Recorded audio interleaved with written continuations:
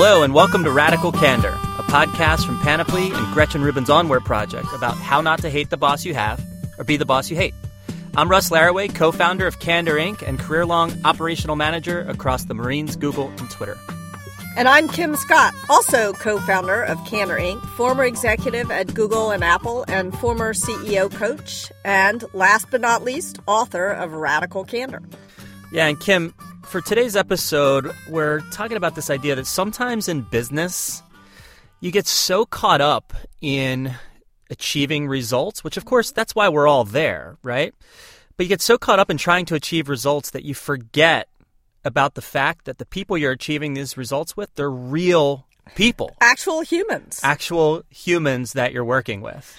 One of the things that Josh Reeves, the co-founder and CEO of Gusto, says is that people are not resources. They're people. They're humans. And he objects to the term human resources. And I love that about Josh. And I think that's the spirit of our show. A little more human, a little less resources. And so I think maybe where the start of this, where sometimes this goes a little bit wrong, is that people are trying to show up to work and they're trying to be professional. Right? Yes. Right? They're showing up to work and it's this maybe antiseptic, not entirely themselves, but version of themselves. And really, I think the big problem there is that when we're trying to be professional, we'll often leave the best part of ourselves, our humanity, at home. And beyond that, the spirit of this episode is not just a manager to direct report type of feedback, right? Yeah. This stuff applies 360. Right? With your peers. Yeah. These are all really critical relationships in the workplace, and we all are dependent upon each other to get something done to achieve some results. And so really today, the spirit of this episode is talking about all of these relationships and looking at each other as real human beings, real people with which we're trying to achieve these results. Even really empathetic people make this mistake. Even people I know who are really good people sometimes treat their bosses like tyrants to be toppled. They sometimes treat their peers like enemy combatants. And they sometimes treat their employees like pawns on a chessboard. And it's not because these are evil people who don't care about other humans. It's because they get so focused on the results that they forget that they're working with other human beings just like them. Yeah, it's one of the things we say a lot, especially in our workshops, that so many times, it's not that you're actually failing to care personally or failing to think of these people as human beings. It's that you're failing to demonstrate it. That's easy because how you show up, how you demonstrate something to someone, there's a complicated set of variables between the two of you, right? Yeah. Maybe you're fresh off a win, they're fresh off a loss. Maybe you slept only 4 hours, they slept 8 hours. Last night, for example, I slept about 3. And so all of these things come together and they make it really difficult sometimes for you just to demonstrate that you know the person sitting across from you is a real human being. And so today, what we want to talk about in this episode is how to remember to see the people you work with as people. It sounds weird to think. I remember one time at Google, somebody said, what do I need to do to be successful here? And I said, you need to show up at work like a human being. And then I felt sort of stupid for having said that because what else are they supposed to show up like a chipmunk or something? But 10 years later, this guy said it was one of the most helpful things that was ever said to him. So in other words, as James Taylor would say, you gotta shower the people you love with love. Show them the way that you feel. Things are gonna be much better if you only wheel.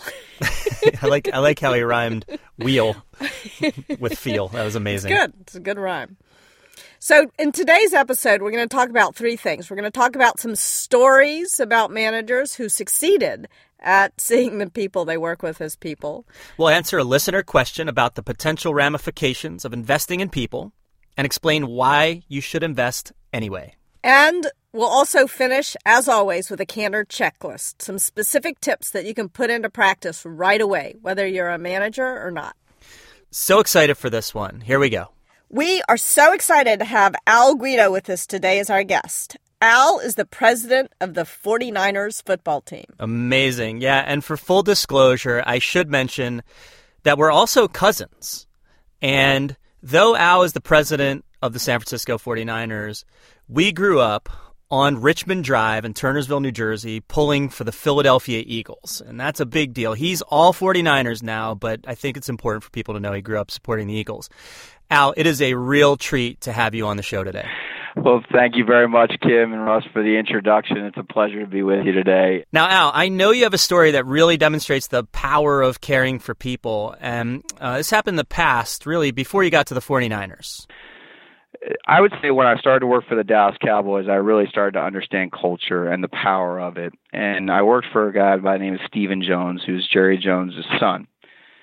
And we had a large organization. We were trying to open up the Dallas Cowboys Stadium. We had roughly 80 sales and marketing people there. And as you can imagine, age ranges anywhere from, young to mid-20s to mid-40s. And Stephen came through the office one day and was so embarrassed that he didn't know the people's names that he asked me for a face book. He actually called it a book of faces at the time. And I didn't really know what he was asking or why he was asking for it when he first reached out. So I gave it to him, and I gave him a little bit of bio and a background on every single person. And 2 weeks later, now here's the leader of the Dallas Cowboys, the guy in charge for all the business operations, in charge for the draft and the coaches, in charge of the brand new stadium, which was going to be the world's largest venue to ever be built.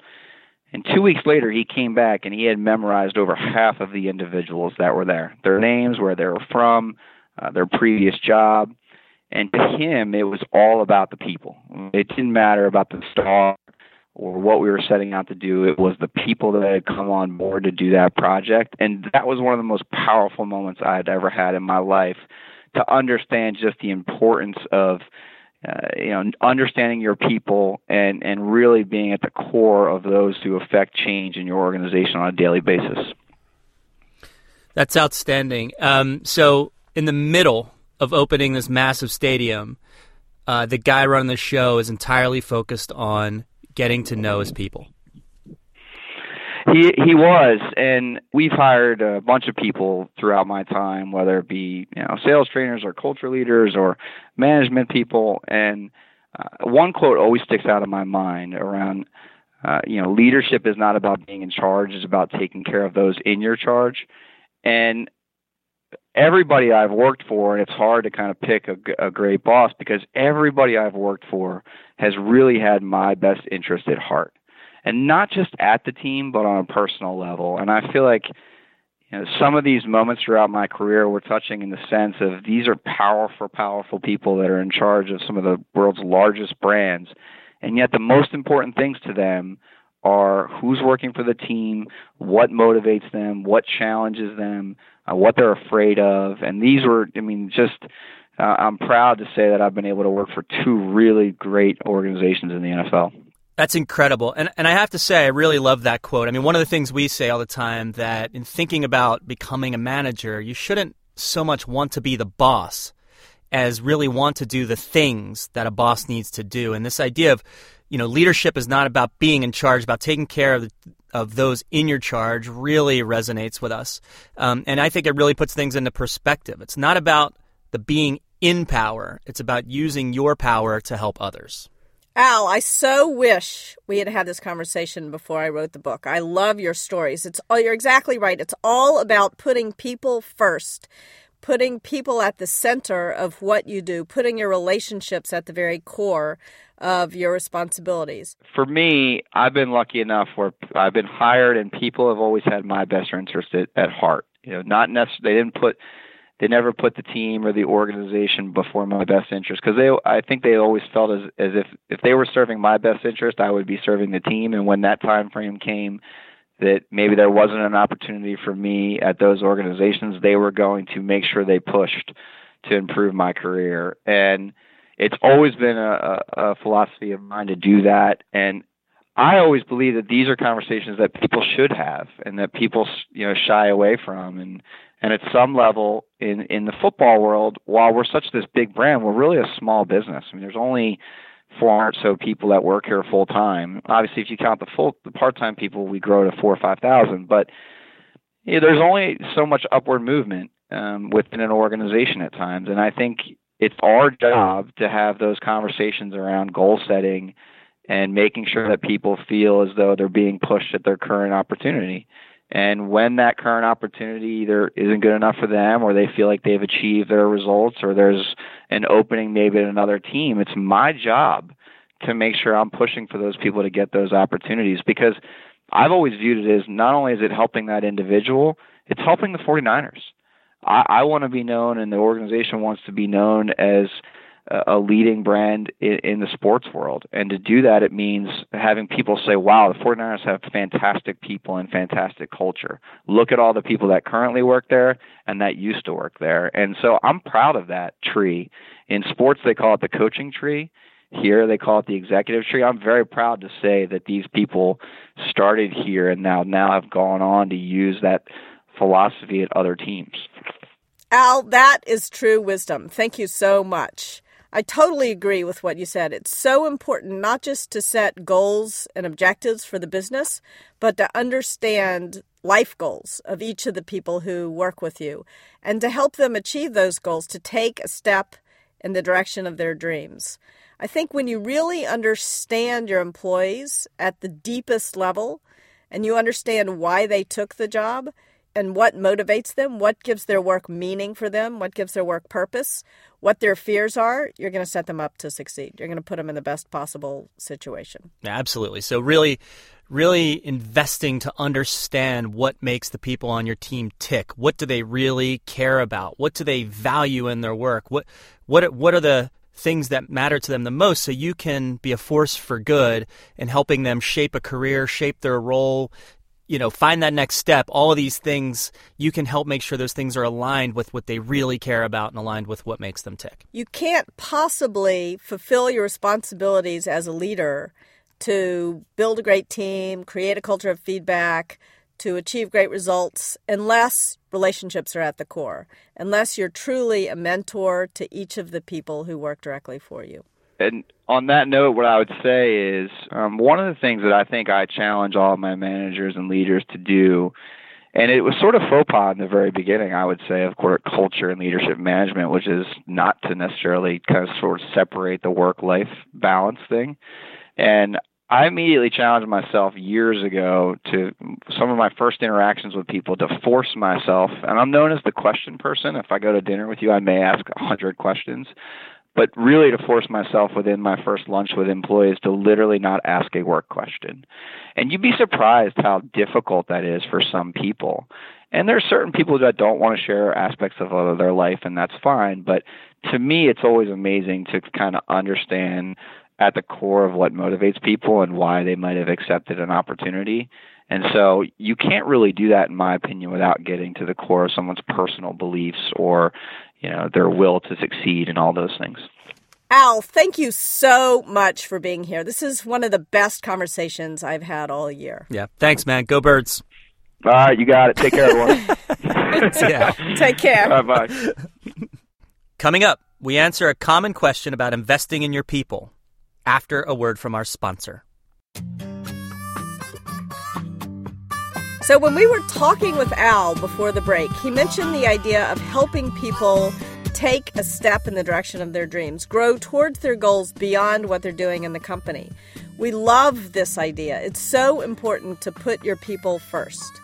But sometimes the reason people don't do this is because they're worried that they would be misusing company resources if they invest in someone who they know has intentions to leave the company. That's the idea. They think that they need to think about the resources instead of about the humans. Yeah, right? It's really a common question and one that's worth talking about. In fact, we often get this question. Is it a moral hazard to invest in somebody who has admitted that they want to work outside the company? There's a simple answer to that question, no. But let's talk about why. Yeah, maybe we should talk about it a little bit. First of all, it's not a bad question. It's an important question to ask because I think often people feel that they're not allowed to put their team members first. They have to put shareholder value first. And I think that I'm not knocking shareholder value, But I think the best way to achieve that value is to put your people first, actually. Yeah, I'm pretty sure that's the case too. And, just taking one quick step back, the context for this is we're trying to have real conversations with people.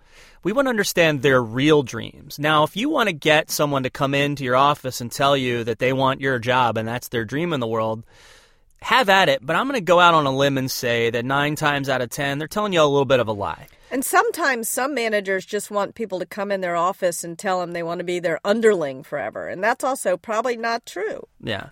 And so really at the core of all of this, as a manager, you've got people almost always for a brief period of time.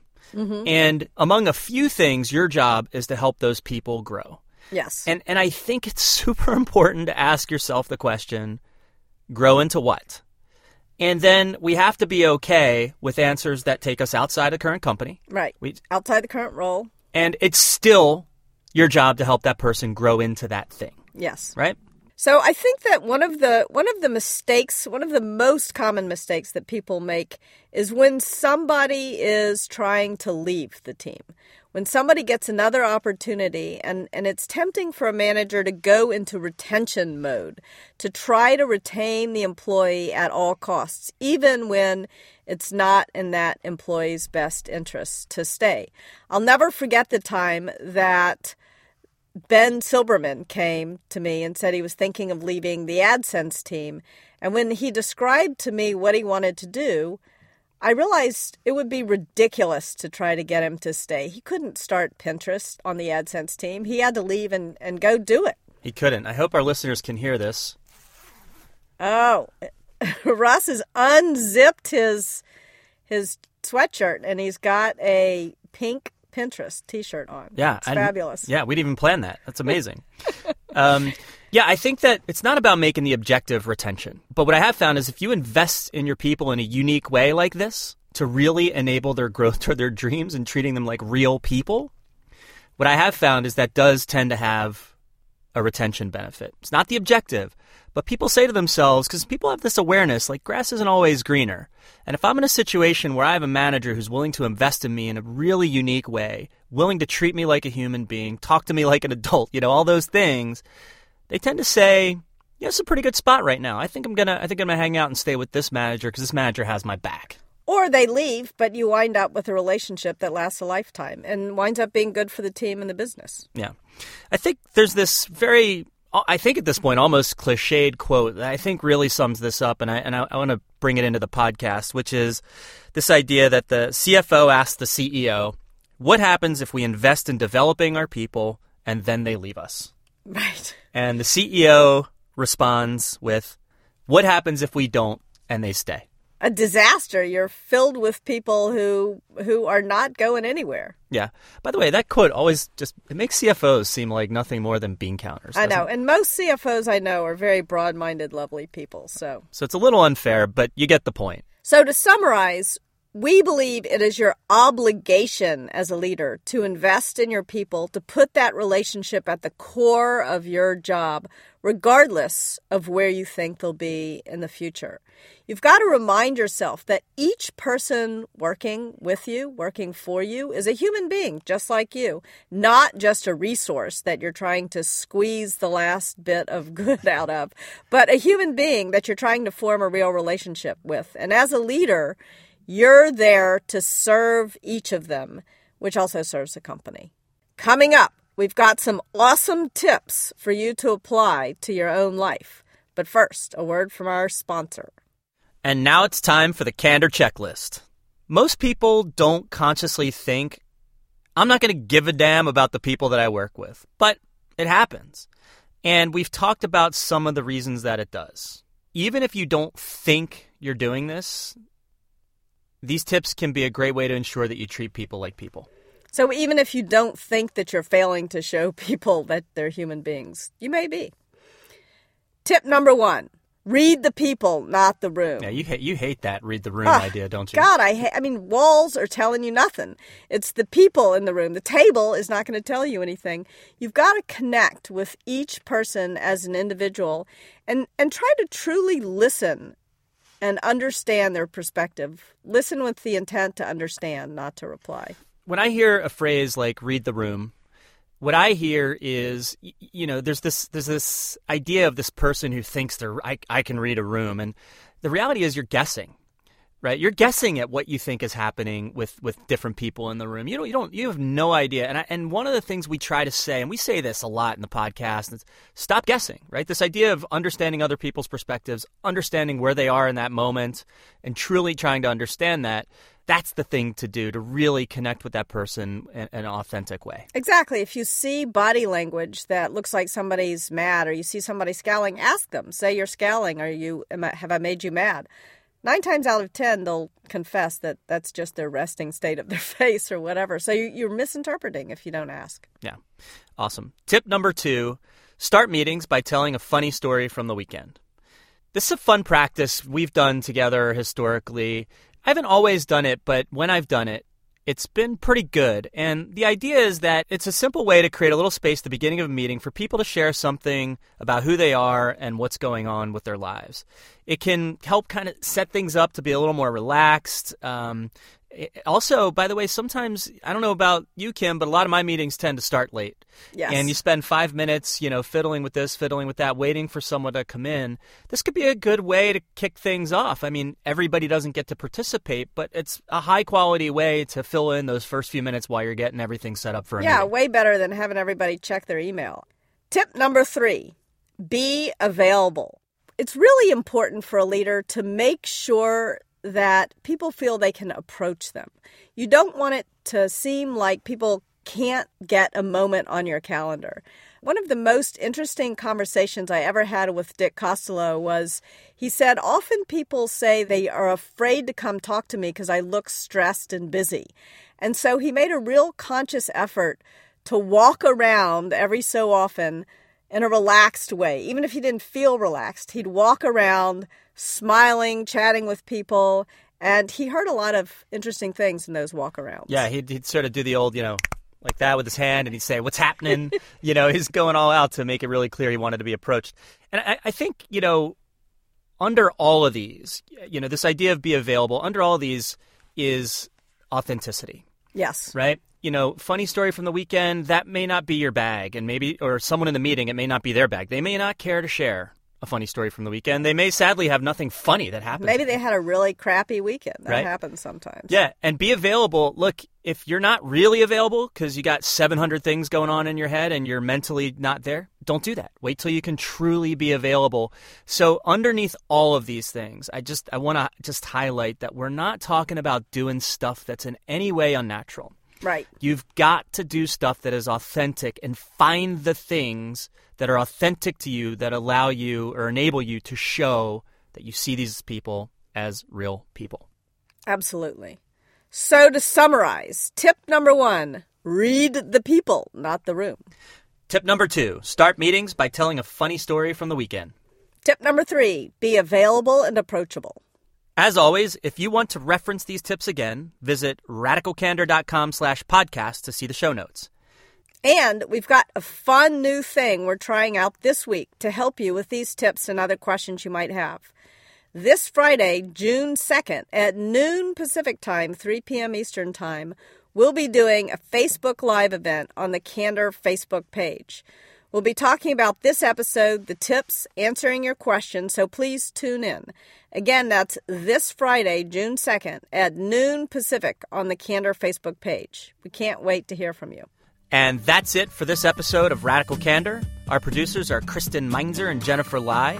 Thanks also to Andy Bowers at Panoply and to the great Elise Lockhart at Candor Inc. Our theme song is written and performed by Cliff Goldmacher.